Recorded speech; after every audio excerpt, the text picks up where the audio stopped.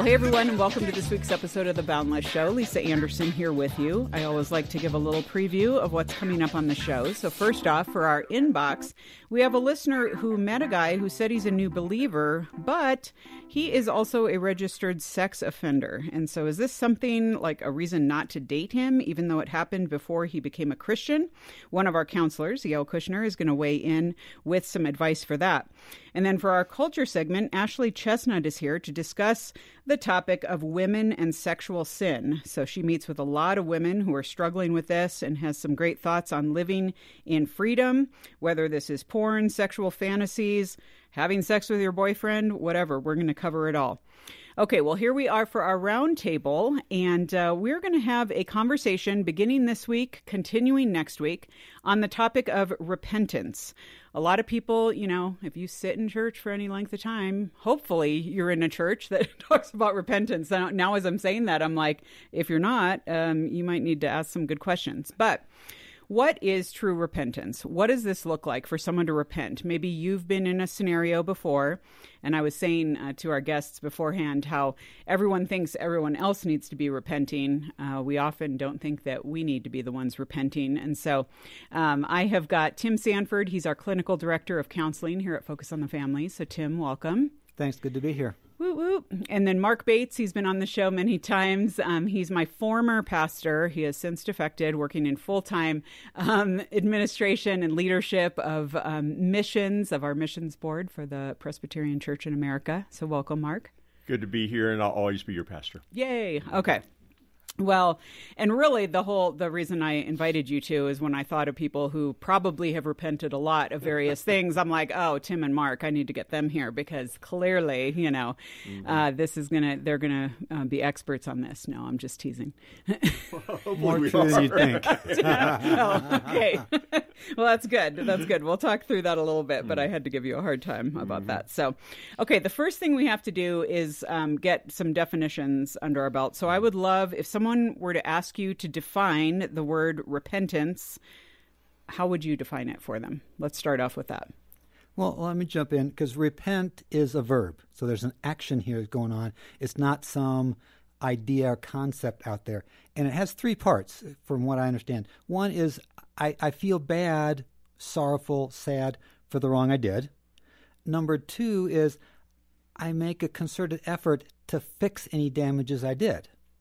And the third part, and this is the one that a lot of people I think leave off a lot of times, is I make a commitment and a plan, Lisa, to not do it again, to go a different direction. Okay. That's how I understand repent. Okay. Mark, what would you say? Yeah, very, very similar. I think as we think about what repentance is, it's literally change of mind, but we know it's not really just changing a thought pattern. It should be changing a life. So for me, I might summarize it slightly differently, but same idea is I think there's a sense where you have to actually own your sin. You have to acknowledge it as sin, that it's evil, that it's wrong, and then grieve it. I think that's a step that many people, they go, hey, I know it was wrong, but it doesn't really bother them that it was wrong. You must see it as truly an offense, as something, and it should be something that you grieve. And then after you grieve it, though, and this is part of how repentance and faith work together, there's that handing it over to Christ and recognizing that you are forgiven of that, and then understanding that forgiveness, then out of that, turning from your sin, living differently, and then, of course, I think having that plan for what's going to be different, and I'm sure we're going to get more into that, is a pretty critical step. Yeah. Well, and it's interesting, I think, based on what both of you guys have said, the idea of normalizing repentance, because I think too often from movies, we think of like repent, the end is near, like some weirdo, like fire and brimstone thing. And we think it's some, monumental, colossal thing that like, okay, well, now I'm a Christian, so this doesn't necessarily apply. I've made that one time, repentance or whatever. But we know, I think it's Martin Luther who said all of life is repentance. And so it's the dailiness of repentance that I think is so important for us to remember. And we want to get into some of the practicalities there. So, okay, well, let's talk about, because you would think that if someone recognizes exactly what you guys said, someone, this is wrong, this is a wrong behavior, this is a wrong attitude, whatever, I grieve it, I don't want to do this. Why in the world do we fall down over and over and over again? What is, we're struggling with a particular sin. feel like we've confessed it 1,000 times and we feel like the needle isn't moving. What is all that about? Explain that to us. So, Tim, thank you, Tim. Yes. Pass the baton. Yeah. No, I think part of it, we have to recognize that once we were born again, we are new, but being a new creation doesn't mean everything is done away. We still continue to struggle with the flesh. We still continue to struggle with the sinful desires. In my opinion of Romans chapter 7, where the Apostle Paul talks about, I do the things I don't want to do and don't do the things I do want to do, is a confession of a Christian. Mm-hmm. He's still battling the inward sin. So I think part of that we have to recognize our redemption is not fully complete until glory. And so what that continuing battle of sin reminds us that we continually need to seek Christ. The mark of a Christian is not sinlessness. The mark of a Christian is repentance. And so, playing off of Luther there. Mm-hmm. That's great. Well, and one of the key things in human behavior is we always do things for reasons. Now, a lot of times I have no clue the real reason behind what I'm doing. I think it's one thing and it's something else. So whether it's my past traumas, whether it's I'm still involved in some addictive behavior, whether it's just I had some real screwed up beliefs that were taught to me. I just have a lot of insecurities for myself. There's a reason why I keep doing the same thing. Mm-hmm. There's either a perceived payoff or a payoff or some reason. And so part of when I find myself legitimately sorrowful and I still keep falling down going, wait a minute, am I trying to ice skate on high heels? Duh, maybe it's the high heels I need to look at. Not just, I'm sorry for falling down. Mm-hmm. So that's where you come in with either mentors, a pastor, a good friend, of going, what is going on behind the scenes that I am not aware of? I'm clueless. I'm blind to this. Please help me. What do you see? Yeah. Okay, I think this is good because I think each of you probably in scenarios throughout your careers, as Tim, a counselor, and Mark as a pastor, have seen people come into your offices and been like, okay, I want to gripe about this person because they have sinned against me. And here's the deal. And let me outline the whole situation. But then what they're super concerned about is that this pattern is going to continue, or that they're going to give too much ground. Or what if I forgive this person, but then they just come back and hurt me again? Or how do you recognize in a person? Now, I could say this on a lesser level. This was like me and my dad, like through all of junior high and high school, because I felt like I'm a super rational person. I felt like I would approach something that I thought was very rationally to him, and he would be like mad and fly off the handle, and then he'd be like, okay, well, I'm sorry, I shouldn't have acted like that. And then the next time we fought about something, it was the exact same pattern. Then I would blame him because I would then get super mad and I would be disrespectful and mouthy. I know you're all shocked by this behavior from me, of course, and it was just like this crazy cycle, and neither of us could figure out, like, how do we mature in this? How do you know? Okay, so there are several questions there. Let's start out with someone comes to you, they say they're sorry. How do you know if that's legit? What do you do with that? Well, let's jump in, because legitimate sorrow, let's say it's legitimate, and it's a legitimate repentance, doesn't mean that they're a safe person to be in relationship with, though. It doesn't mean they're trustworthy. So often, like with things like forgiveness and other things, well, I forgave them, or they asked for forgiveness, and so now we're buddy-buddies. Maybe not. So they have repented, and let's say it is genuine, because we'll probably get to the fakey stuff later. Let's say the repentance is genuine, the sorrowfulness is there, like you said, and there's something that's just, they're still not safe. For whatever reason, either immaturity, self-centeredness, trauma in their past, they're not a trustworthy person. And so you're not going to be able to get along with them well. They'll keep offending and hurting you because they're not a safe person to be around.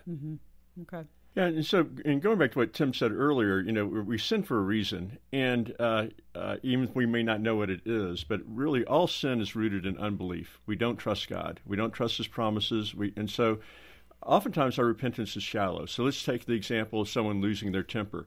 And so they repent of losing their temper, but there's some false belief that's causing them to lose their temper, such as, I felt like my daughter was disrespectful to me. And so, but then even there's, should a daughter be respectful to her father? Of course, yes. But the anger is an inappropriate response. And so because he so treasures, possibly in this case, the approval or respect of his daughter or the control of the situation, whatever it may be, there's some false belief in order for me to be a person of value or dignity of worth, I've got to have your respect or I've got to have control. And that's a failure to trust God in the situation. So I think that's where oftentimes we repent of losing the temper, but we don't stop to ask, well, why did I lose my temper? Mm-hmm. What is it that's so valuable to me that I think I have to cling to, and I cannot trust God in this situation? Mm-hmm. And so with a friend, though, that's much harder. I think it goes into all sorts of other questions that Tim brought up. It's like, they may need to work through some things, but if they're a friend you trust and there's that safety, you can ask those questions. Why is this so important to you? I mean, why are you so mad about this? I'm not saying it wasn't wrong, but, why are you not safe? Yeah. Well, Mark, and you're exactly right. It's that if you do that word picture of like the dominoes, you stack them all up and you hit the one, you go da-da-da-da-da all the way back. Part of what we do in counseling is, wait a minute, yeah, you got angry. Okay, that's this domino. Wait a minute. Why did you get angry? Right. Let's go to that domino. Well, what's behind that domino?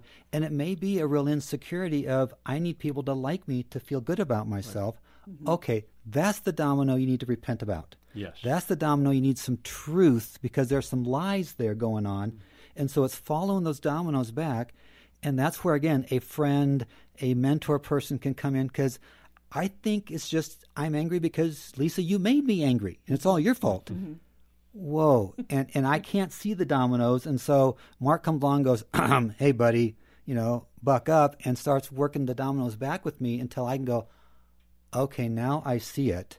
And that's sometimes what's behind it. Is we need to keep looking backwards till we can find that. Yeah. And it seems like we're so often either fearful of self-awareness or we just don't know how to go after that, to understand what are the motivations? What did this trigger in me to, again, we'll immediately go to the other person. And I wish, I used my dad and I as an example. He's with Jesus now, so it's all cleared up. Dad, hey, well, but the good news is by the time I moved into adulthood, it was, eventually I matured, and I think my dad got to the point where about when I was 30, he decided he wasn't going to try to actively parent me anymore. It was a hard transition, but I wish that we would have had more of the tools in our tool belt to understand that and to go after it biblically and practically in that sense. And that's why a community is so important. Yeah. Whether it's friends that are going to be honest with you, that is, and sometimes you go, I hate them to be honest with me. Well, that's probably the honesty that you need. Yeah. Again, mentors, older people that can speak to your lives, pastors,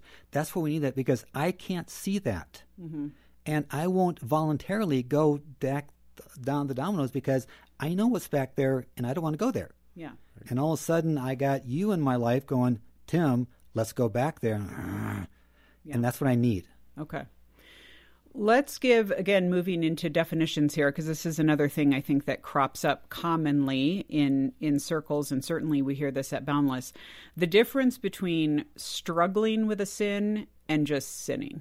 Okay, so a lot of people will say, well, the reason I fly off the handle is that's really a struggle for me. Or they'll just kind of put a little veneer on it for whatever reason to say it's a struggle. Or, for example, bless your hearts, some of you, we had someone write in who was like, I really struggle with sleeping with my girlfriend, so that's just what we do on Friday nights. So it's kind of, you talk about it as a struggle, but there's a difference between struggling and temptation and obviously the fallenness of our natures and whatnot, and choosing to actively sin. Let's talk about the difference. You need to open the Christian dictionary because struggle means let me off the hook. Okay. I mean, if you're blunt, that's one in the Christian dictionary. Just like, call me sometime means goodbye. Okay. It doesn't really mean that. And so I think a lot of times when you say struggle, that means let me off the hook. I'm not trying to pretend to be perfect, so just leave me alone. Mm-hmm. And that's not what the word struggle means. Look it up in the real dictionary. Mm-hmm. Struggle means I'm moving forward, I'm making progress, but it's just doggone hard, and I'm still doing it. Mm. My eyes are set on the goal. I'm still going there. 2 steps forward, 1 step back maybe, but I got a good goal. I got my eyes on it. It's just doggone hard, but that's where I'm going, and you ain't going to stop me. Mm-hmm. That's what the struggle really means. Yeah. Yeah, and so in a case like that, do they really see what they're doing is sinful and offensive to God, and does it bother them? If you love someone and you do something that's constantly offending them, it bothers you. And so in this particular case, it doesn't sound like he's really bothered that he's offended Christ who died for him. And so I think that would be a first thing to deal with. And so if he is bothered by that, if he does love Jesus, and say, I would challenge that first one then to be, if he does love Jesus, say, okay, then let's struggle. And that goes back into, okay, how about accountability? How about understanding, boundaries and relationships and friends that can help you out? But if you're not willing to do that, you're not struggling. Yeah. And I think let me off the hook. Let me off the hook. And I think that's a great point, because I think we do need to recognize that, we will be tempted. I mean, Satan is not just sitting back on his hands. I mean, he's going to look for and find our weakest areas. What are what's the bait that he can dangle in front of us, and what does that look like? But obviously the distinction that you guys made is key. Let's talk, both of you alluded to this, and so I kind of want to ask this as well. Let's talk about the ramifications of sin without repentance. So our relationship with God, our relationship with others. I mean, I think we grossly underestimate how sin affects every area of our lives. And in fact, I think it was a writer for Boundless who one time talked about how, might have been a pastor who wrote for us, if I remember, and he talked about how if a guy came to him and said, Pastor, I'm struggling to get into the Word. I just can't, focus. I can't concentrate. I'm just not really interested in it, the things of God. The first question he would always ask is, are you sinning sexually? Or what's going on in the rest of your life? And inevitably, there usually was something there that he could point to. And I think that's something that the pervasiveness of sin and how it affects other areas of our lives. Talk about, examples of where you've seen that, or what, the egregious nature of some of that as it comes to play in everyday life. Again, I think part of it is we don't see I forgot who said it, the exceedingly sinfulness of sin. We don't see its true horror because we're so, we become it's been normalized for us. And so, for example, we always go to sexual sin like that's the only thing. There's so many others, but it's just an obvious one. Man talked to me. He was struggling with pornography. He knew it was wrong. He knows it's wrong, but he doesn't think he's hurting anyone. It wasn't until his wife found out and he saw the tears in her eyes that all of a sudden he begins to realize, oh, this is worse than I thought. And recognizing that the offense, and again, towards God, that we have here, and do we truly understand it, or we make it say, it's not that big of a deal. But it caused damage to him and his relationship with his wife that he didn't even know he was in denial about the damage he was causing. And we want to excuse it. I think you have to come face to face with it. The other is, I think we don't really believe that God's love for us is free and gracious. And because of that, whenever we're dealing with God in terms of our works, rather than on terms of God's grace, then God is always the taskmaster, the hard boss, and you're not going to want to please him. So I think, ironically, the more we understand about the love of God, the more we're going to want to please him. And Puritans said that long ago. That's not original. So, yeah. What comes to my mind, I'm a former mountain guide, and back in the days when we actually had maps and compasses, we didn't have GPSs back in those days. And, you can take a compass sighting, in the Colorado mountains, and, it's only 2 degrees off. That's not that big a deal. It's not a big deal. But you take that 10 miles out, and you're 3 ridges over, and you're completely lost. And so I think we get this idea, and I've been in the church my whole life. I was in church before I was born. I'm the preacher's kid, the missionary kid. And so, back in the days when it was hellfire and brimstone, and it was sin, sin, sin, sin, bad, bad, bad. And I think we saw the overside of that, and we swung the pendulum now that it's okay, we all sin, no big deal, everybody just like everybody, roses, bunnies, and Jesus, and it's fine. And you hear the sarcasm, at least in my voice, going as the preacher's kid, because we know that. And so we've downplayed and minimized the seriousness of it. If you are completely lost in the mountains, that 2 degrees on your compass makes a huge difference. And so sin, whether it's purposely intentional and active, or more passive and I'm just not taking action against it, is going to impact me in every part of my life, because it messes with my thinking as well as my heart. And Jesus was right when he said, you will know the truth, and the truth will set you free. What's the opposite of truth is the lies and sin enslaves us. So it's going to impact you whether you see it right away or not. Yeah, so true. And we talk about that in relationship to like our interactions with other people, the idea of like conflicts with other people, keep short accounts, make sure that you're not, but we don't often think of that with God. We think he's just going to give us a pass, or kind of this idea of like, well, I'm a Christian, so, I'm God's child, it's all cool or whatever. But that idea of like, again, committing to repentance, both to God and to others, and to be in that spirit of repentance, I think is so important for us to remember. All right. Well, we are going to continue this conversation next week. Are you guys willing to hang around and continue? Sure thing. Sounds good. I do want to let folks know, though, on the front end, because as we have conversations around this kind of stuff, it can bring up a lot of issues or just a lot of thoughts. And we want you to know that here at Focus on the Family and Boundless, we have a team of counselors, not just Tim. We're going to make you take all these calls. Here we go. Not just Tim, but a team of licensed professional Christian counselors who can kind of set you on the path for maybe getting some right thinking here and help you even find a great counselor in your own area. And so you can do that one of two ways. You can either go to focusonthefamily.com/gethelp, or you can call for an initial consult that's entirely free. And like I said, we'll kind of get you the initial start to what you need to know.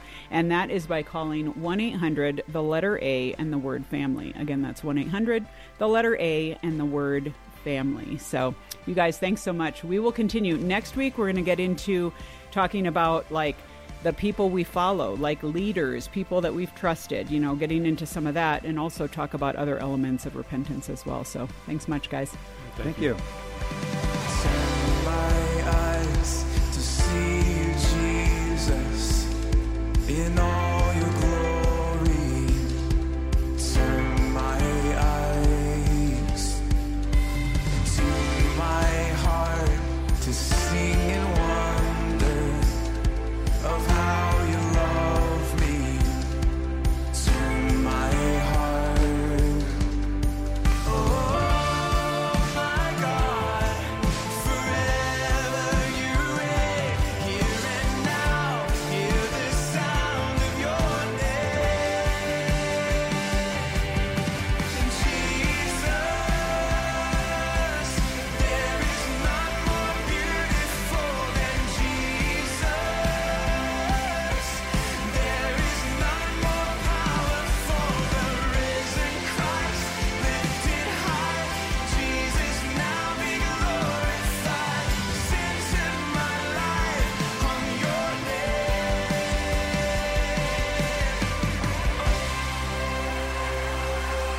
Well, folks, we're here for this week's Culture segment, and another author for you this week on a topic that might be surprising for some and is a little bit of a rough topic when we break it down into the practicalities. But I have got Ashley Chestnut with me. She is Associate Young Adult Minister at the church at Brook Hills in Birmingham, Alabama. I know I always say that. I want to say Birmingham, but it's Birmingham or something like that, right, Ashley? It's Birmingham. Oh, it is. Okay. Well, good. I feel like anytime I pronounce anything in the South, I hear from listeners who are like, that wasn't even correct, Lisa. That wasn't, whatever. So, okay, let's say Birmingham. Okay. There you go. Well, you are very involved with counseling young women in particular within the church. You work some with single young adults there in ministries. And your book that is new is titled, It's Not Just You. And the subtitle on that is Freeing Women to Talk About Sexual Sin and Fight It Well. So welcome to the Boundless Show. Thanks for having me. Well, this is great. Okay, so let's first of all talk about, what some might assume is like the elephant in the room or just something weird about that, where most people are assumptive that, when you talk about sexual sin, whether it's pornography or masturbation or anything along those lines, we're just talking to men. And you're saying that is not the case. Many women struggle with sexual sin, and it's much less talked about.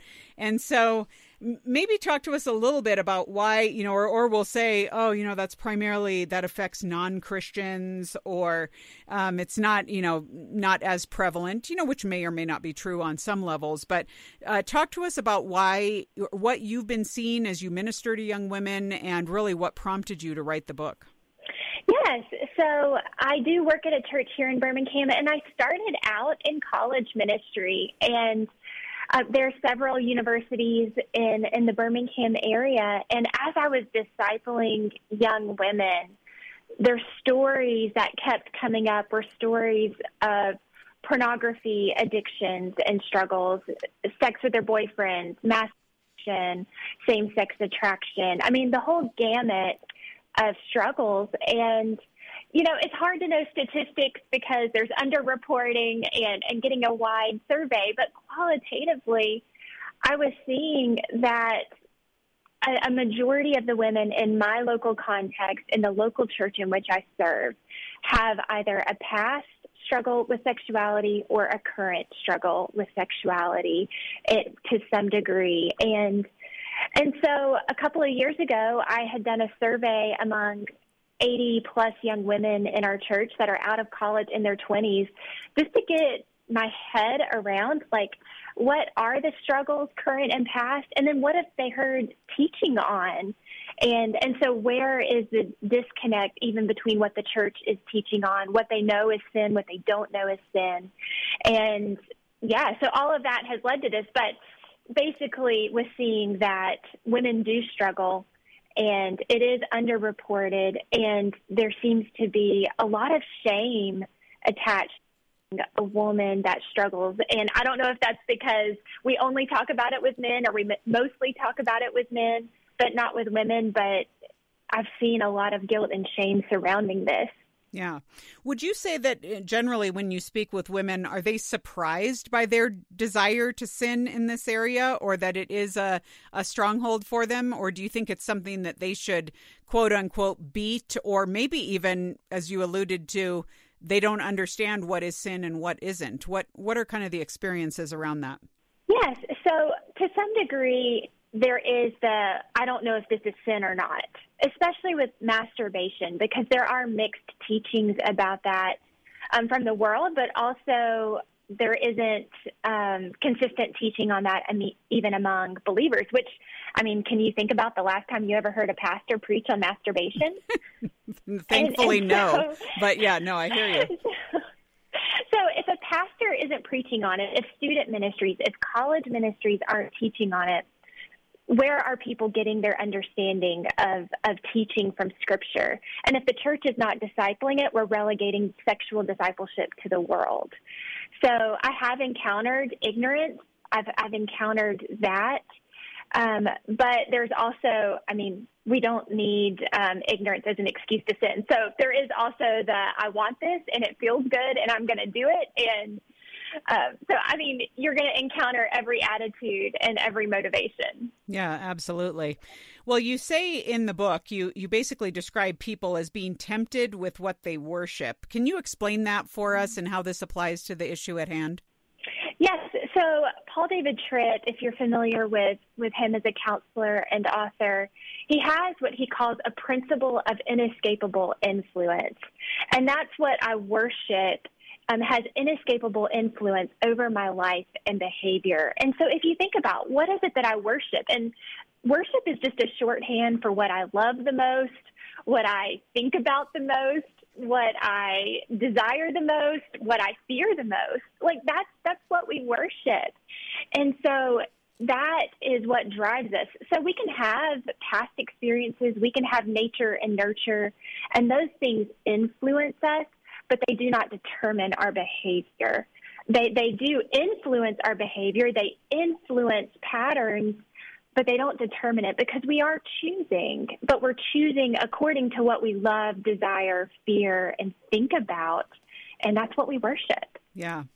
Well, it's interesting because I think some talk about like you're saying, and we're going to talk about, and you talk about in the book, whether it is pornography, whatever it is that women are struggling with. Some of them, it's just you, in fact, give the story about a young woman who you counseled who would have sex with her boyfriend before going to Bible study. And what can you just kind of explain the encounter that you had with her? Because I think that's a great example of disassociating. Just basically choosing to say, well, many will say, well, this is just an area I can't get control over, or I'm so good in so many other areas of my walk that, just this one thing, God will give me a pass or whatever. But why do you think the disconnect there between what we say we believe and then the behaviors that we exhibit? Well, there can be a lot of reasons for that, Lisa. And I do think an important piece of the conversation is we need to think through what is sin and what is suffering. And so, I can see somebody like this young woman who is having sex with a boyfriend and then coming straight to a Bible study group. And I can look at her and I could judge her or have all kinds of assumptions. But, it is sinful for her to have sex with her boyfriend. But at the same time, if I am listening to her and understanding her story, behind the sin is actually the fact that she has a story of trauma and sexual abuse. She's a recovering addict as well. And so I also need to be dealing with her on those other issues. I need to be understanding, where are you in dealing with the abuse that you've suffered early in your life? And how are you using maybe this relationship? Are you using it to cope with the addiction you just have been fighting the past couple of years to stop? And so it's a bigger conversation than just, you did that was wrong, that was sin. That's only part of the story. And we need to understand people holistically and deal with them holistically and deal with their sin as well as deal with any suffering that's in their story that might have led them on a pathway to sin. Yeah. Well, would you say, Ashley, I think that some of this stems from people not really understanding really how God designed sex and the purpose for it. And I know the whole aspect of living covenantally and the purpose of marriage in that. Why does stepping back and understanding that framework help us, rather than just saying, here are a list of don'ts, just make sure you white knuckle your way into marriage or whatever, which is, I think, what people try to do. Give us the bigger, more redemptive, hopeful picture of why sex is a good thing in God's book when used rightly. Well, the bigger picture is that, first of all, God designed marriage and sex to be a picture of his relationship, the relationship between Christ and the church. So if you think about a parable, you've got an earthly truth pointing to a spiritual reality, and marriage is pointing to the greater reality. And so whatever good and pleasure there is in marriage and sex, which there is good, there is pleasure, it's pointing to the goodness and the pleasure that there is in knowing God and being known by him and the intimacy, relational intimacy that is there. And it's reflecting the creator who designed sex. He's not anti-pleasure. He's the God who created pleasure. He's not a killjoy. He's the author of joy. And the parameters that he puts on sex and marriage is because he wants us to live in the fullness of joy. And we see the damage that occurs, for example, with sexual abuse, when what he's created is misused and it's used to hurt people rather than used in the structure that he set forth. So, it's reflective of him and his design. And even with that, this is going to veer off, but it's going to hit on what you're saying. Mm-hmm. Like, if you think about it, we don't have commands for all of the sexual scenarios that we face in our culture. So one of the things I talk about in the book is, you don't see sex robots mentioned in Scripture, but they're a reality in the world that we live in today. And so how do we think biblically about these things when we don't have commands? And that's when we have to back up and look at God's design and the principles of his design. Yeah. Well, let's take this a little bit into some of the practicalities around this, because I would say I am guessing that you have heard from women and from others, and I know I have here at Boundless, just talking about the timeline of sexuality. So a lot of people will say to me, Lisa, well, this is all well and good, and what the Bible says is all well and good, but the fact is, I'm not married, and so how am I supposed to get through my 20s not having had sex? Like, why would God deny that me? And when I look at statistics and, we're looking at average marrying ages of pushing around 30 now, a lot of young adults are just throwing in the towel, and they're like, there's no way that I could just make it that long. And so either I'm going to have to turn to porn or masturbation, or I'm going to have to sleep with my boyfriend. You probably talk, Ashley, to women who are like, if I don't sleep with him, he's going to dump me. So what's your response to people who are basically trying to offer a bargaining chip to God by saying, God, look, either you've got to bless me with this, or I've just got to take matters into my own hands? Well, even just that attitude, that is a bad attitude to start with. Yeah. So let's just even start with what is the heart, and are we coming at this with an attitude of entitlement to God? Do we think that we deserve this? And do we think that sex and sexuality is needed to have a whole and good life? And it's not. I mean, if you think about it, Jesus didn't have sex. And Jesus didn't masturbate, and I mean, because he was perfect, sinless, and righteous. So if you think about that, was Jesus not fully human? And what about the Apostle Paul? Because as far as we know, he was single. Now, he could have been married at one point. We don't know. But as far as we see when he's writing Corinthians, he's single. So are we saying that they weren't fully human, that they didn't have a fulfilled, satisfied life? No. In fact, quite the opposite. And so I think it's important to come back. And to come back even, I'm going through the Sermon on the Mount right now, personally, but also with the small group that I lead. And we just finished talking about Matthew 6. And I'm just even the text in Matthew 6:19, where Jesus says, do not lay up for yourselves treasure on earth, where moth and rust destroy and where thieves break in and steal, but lay up for yourselves treasure in heaven, where neither moth nor rust destroys and where thieves do not break in and steal. For where your treasure is, there your heart will be also. So I think my question would be, where is your heart? What is it that you're treasuring? And to think that sex and sexual fulfillment is the end-all, be-all is to have a very earthly perspective. And we as believers are called to live we're called to live for the eternal, not the earthly. Mm-hmm. And we're called to live with a big picture in mind, which is the glory of God and the advancement of his kingdom on this earth. We're not called to live for the pleasure of sex. Mm-hmm. Like, that's a very small view of what we're called to live for, the purpose that God has for us. That is a very small view, and God calls us to something bigger and greater than that. Right. Well, for the woman who's listening, Ashley, and, there are going to be some, and I never want to dismiss the idea that there are women listening here who are addicted to online pornography, or, many of the things that we say, like, oh, women would never, do that or whatever. And it's a struggle for many. Or they are, they are living with their boyfriend or consistently sleeping with their boyfriend. But then there are also many who are like, well, what I'm doing, don't say that what I'm doing is bad, because I'm not really sinning. All I do is, I really liked 50 Shades, or I, only sleep with my boyfriend a couple times, a month or something like that.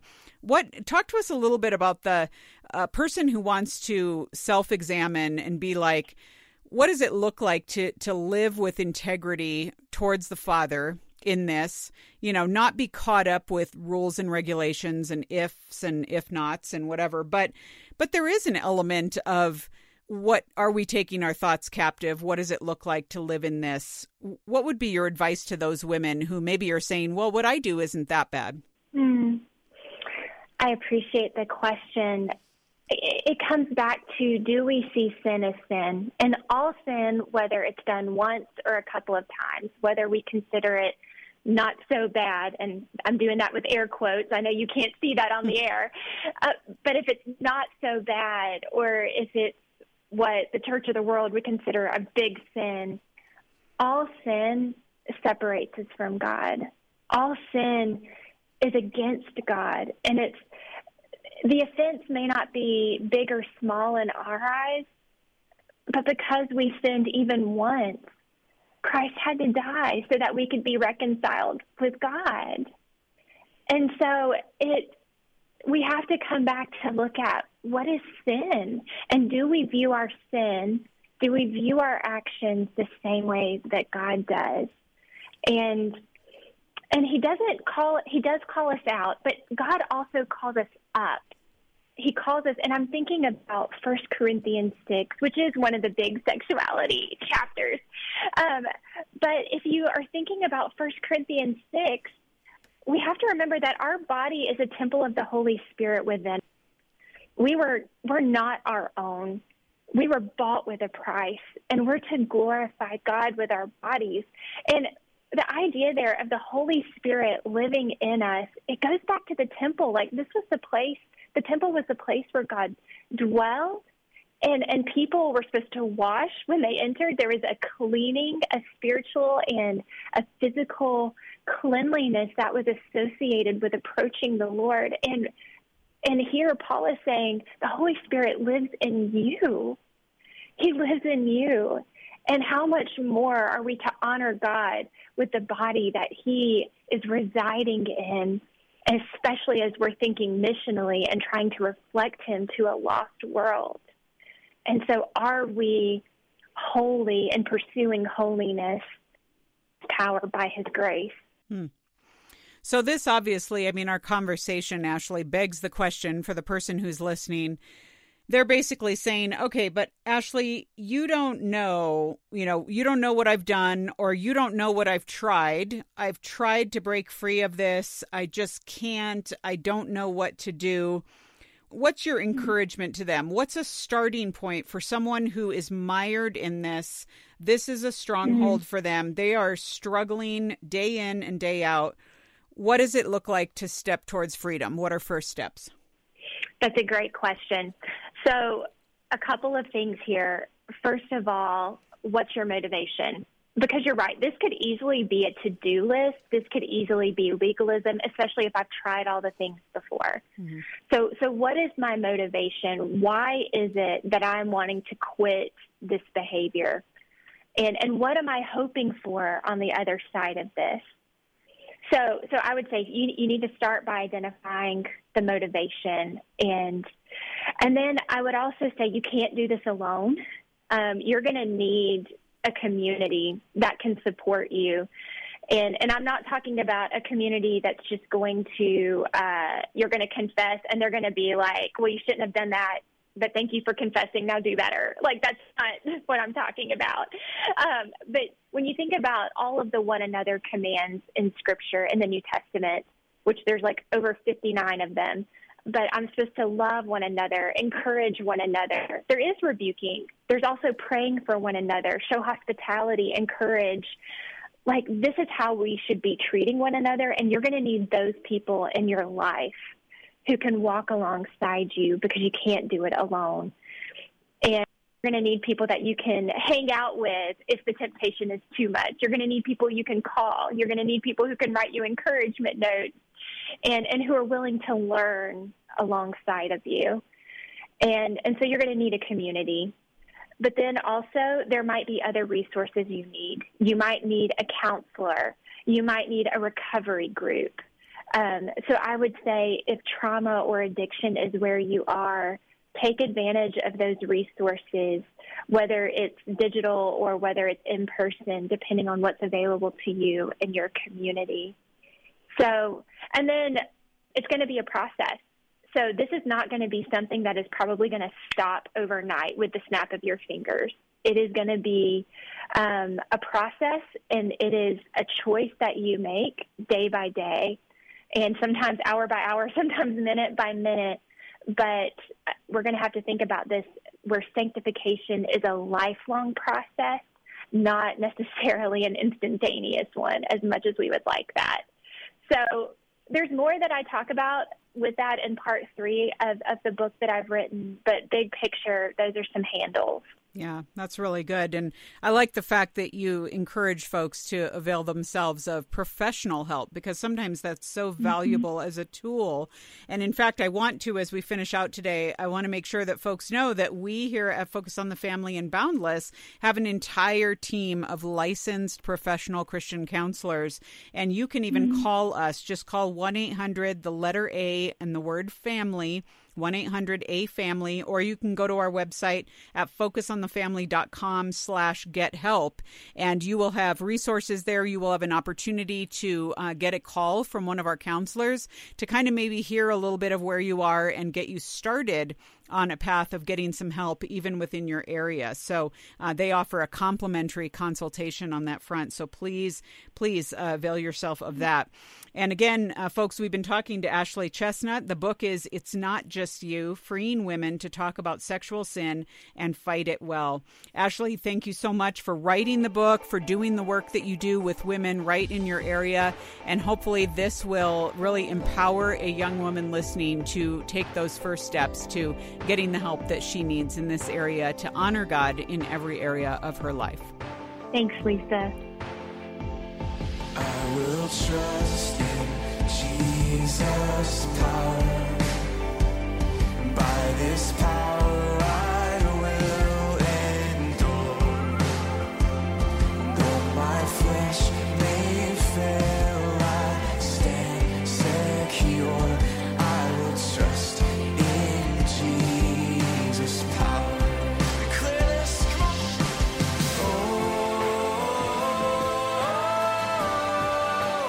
I will trust in Jesus now.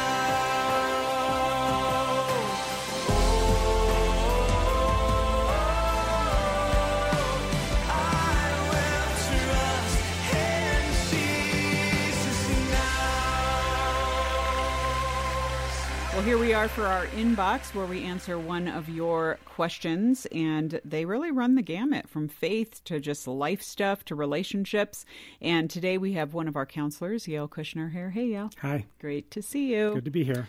All right, well, let me go ahead and read the question, and then you can go ahead and take it away. Our listener says, I recently met a guy from a church I occasionally visited. Not long ago, he confessed to me that although he's a new believer, he's also a registered sex offender. This shocked and disturbed me. I'm looking for guidance on what to do about my relationship with him. Should I care that he's a registered sex offender if he's professed faith in Jesus? And should this be a reason not to date him? Well, Lisa, that's a really good question, and I'm glad this person asked. I think there is a larger question than this embedded in that, and that would be related to, is it okay to date somebody who is a felon, a convicted felon, and that person has come to faith? Is it important to know that? How does that impact a relationship if they're just a run-of-the-mill, if you could say that, convicted felon? A registered sex offender is a little different category. I'm going to get to that in a minute. But just know that as a convicted felon, this is going to be a part of this person's record for the rest of his life. So anytime he applies for a job that they do a background check, it's going to show up in the background check that he or she is a convicted felon, and that could impact whether or not they get the job or what level. And if you are in a relationship with someone like that, that is going to rub off on you. You're going to be impacted by that person's past. What I really want to make a point here, both this category and the more specific in a moment, is what God says about our sins. The bottom line, 1 John chapter 1, verse 9, it says that if we confess our sins, God is faithful and just to forgive our sins, cleanse us from all unrighteousness. So there's no sin that we confess to God that he won't forgive. But what the reality is, where he forgives, he doesn't always and rarely removes the consequences of what we have done. And those sometimes are lifelong impacts. This is a situation where someone who is a convicted felon will have a record that will track them. They may be able to move on with their lives. The person involved with them will be impacted to a certain level. Now, when we talk about a convicted felon who is also a registered sex offender, that is a whole different level of problems and challenges.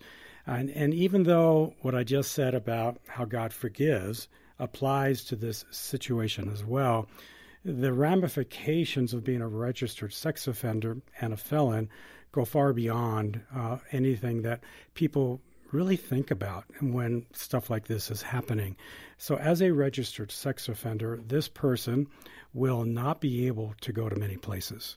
They won't be able to go to beaches or parks, church possibly, anywhere where there is, if it's related to children, anywhere that there may be children, they will not be able to go, ever, not just for a period of time. In addition, they are controlled about what areas they can go to. They must register in the area where they live. If they're going to leave to go on a vacation, if they're going to leave to relocate, they have to go to the police, indicate that they're a registered sex offender, and that, again, is going to track them most likely for the rest of their lives. And as a result of that, when they apply for work and the place runs a background check and they find that they are a convicted felon and a registered sex offender, it's going to be very rare, unfortunately, but very rare that an employer will take the risk of hiring this person. So if you are thinking or involved with somebody who is a convicted felon and a registered sex offender, this is going to impact your life in such a way that you will inherit a lot of what his limitations are. And so what I really counsel someone like this to do is you do a lot of praying. You do a lot of good spiritual searching with input from church members, from pastors, from counselors. You do your own research about what this could mean to your life. And to know that you potentially are putting yourself and any future children you might have at risk if this person has a relapse. Yeah. Well, it's such a great point and a good comprehensive way of addressing that. So I really appreciate that, Yael. Thanks so much for your insight there. All right, folks. Well, we always love answering your questions when we can here at Boundless. And certainly those of you that have a question that you're wondering if we've answered in the past, you can go to boundless.org and just search. And topically, you'll see a lot of stuff comes up. And so at the same time, definitely what Yael said is true. Go to your local church, to pastors, to counselors that you know. Again, they're a great source of wisdom as well for some of the stuff that you're walking through in everyday life. So, folks, I will see you around next week. This is Lisa Anderson for The Boundless Show. The Boundless Show is a production of Boundless.org. Focus on the family.